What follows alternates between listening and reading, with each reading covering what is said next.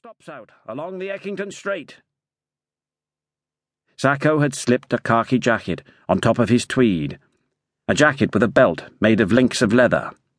Martha, leaning forward, gripped the bike with her knees, hung on to Sacco with one arm around his waist and one hand holding the leather-linked belt. What a man!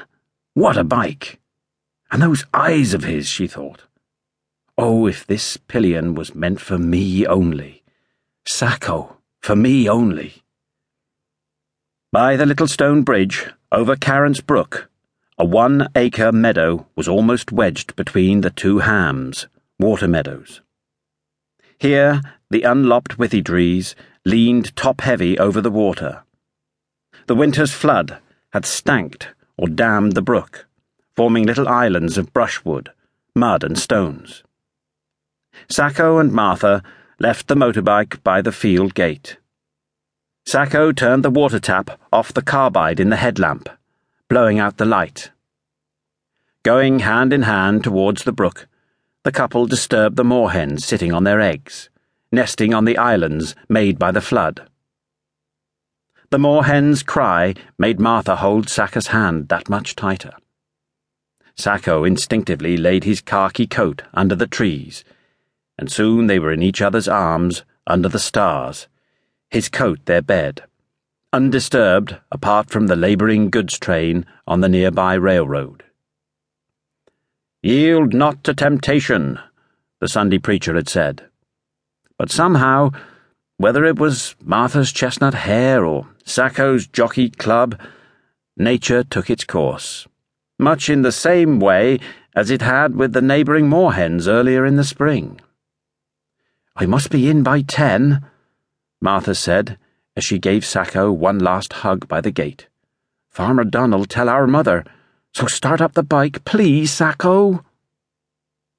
Sacco first turned the water tap until the carbide produced a gas in the burner of his motorbike lamp, then gave it a light from the old England's glory and promised they would be away. The noise of his motorbike broke the evening stillness, until near Farmer Dunn's house Sacco shut down the throttle, the bike just purring up to the gate. "Good night, Martha. No doubt we'll meet in the choir on Sunday, then we might go for another spin on the Norton." "Nice, Sacco. I like that," Farmer Dunn's maid replied. In the morning, Farmer Dunn shouted up the bareback stairs where the elm boards creak as the feet of farming folk had trodden them for 300 years. "Martha, have you seen Harry with the horses yet?" "No, sir.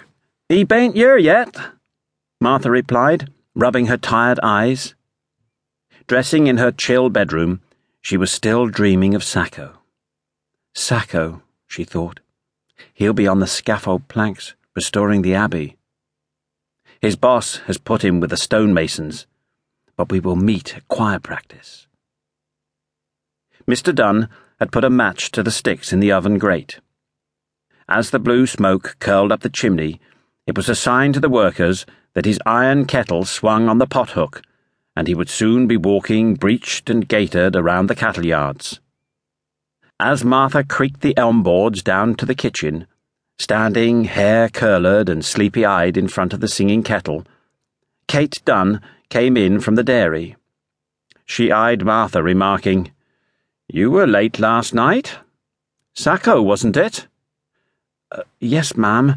I was on his motorbike."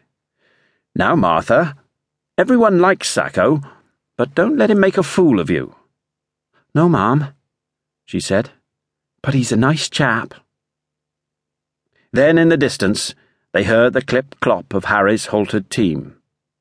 Harry whistled at the dawn chorus. A starling mocked him. 1 or 2 sparks flew from the shoes of Violet, the broodmare, as she stumbled gingerly over the Clee Hill stones down the lane. His dog, Ruff, followed him, working the hedges for rabbits, a morning scramble through the tracks in the briar as Harry led the team. George Blizzard, ash plant in hand, swayed morning-dazed up the lane. George, who had not helped build the chapel wall,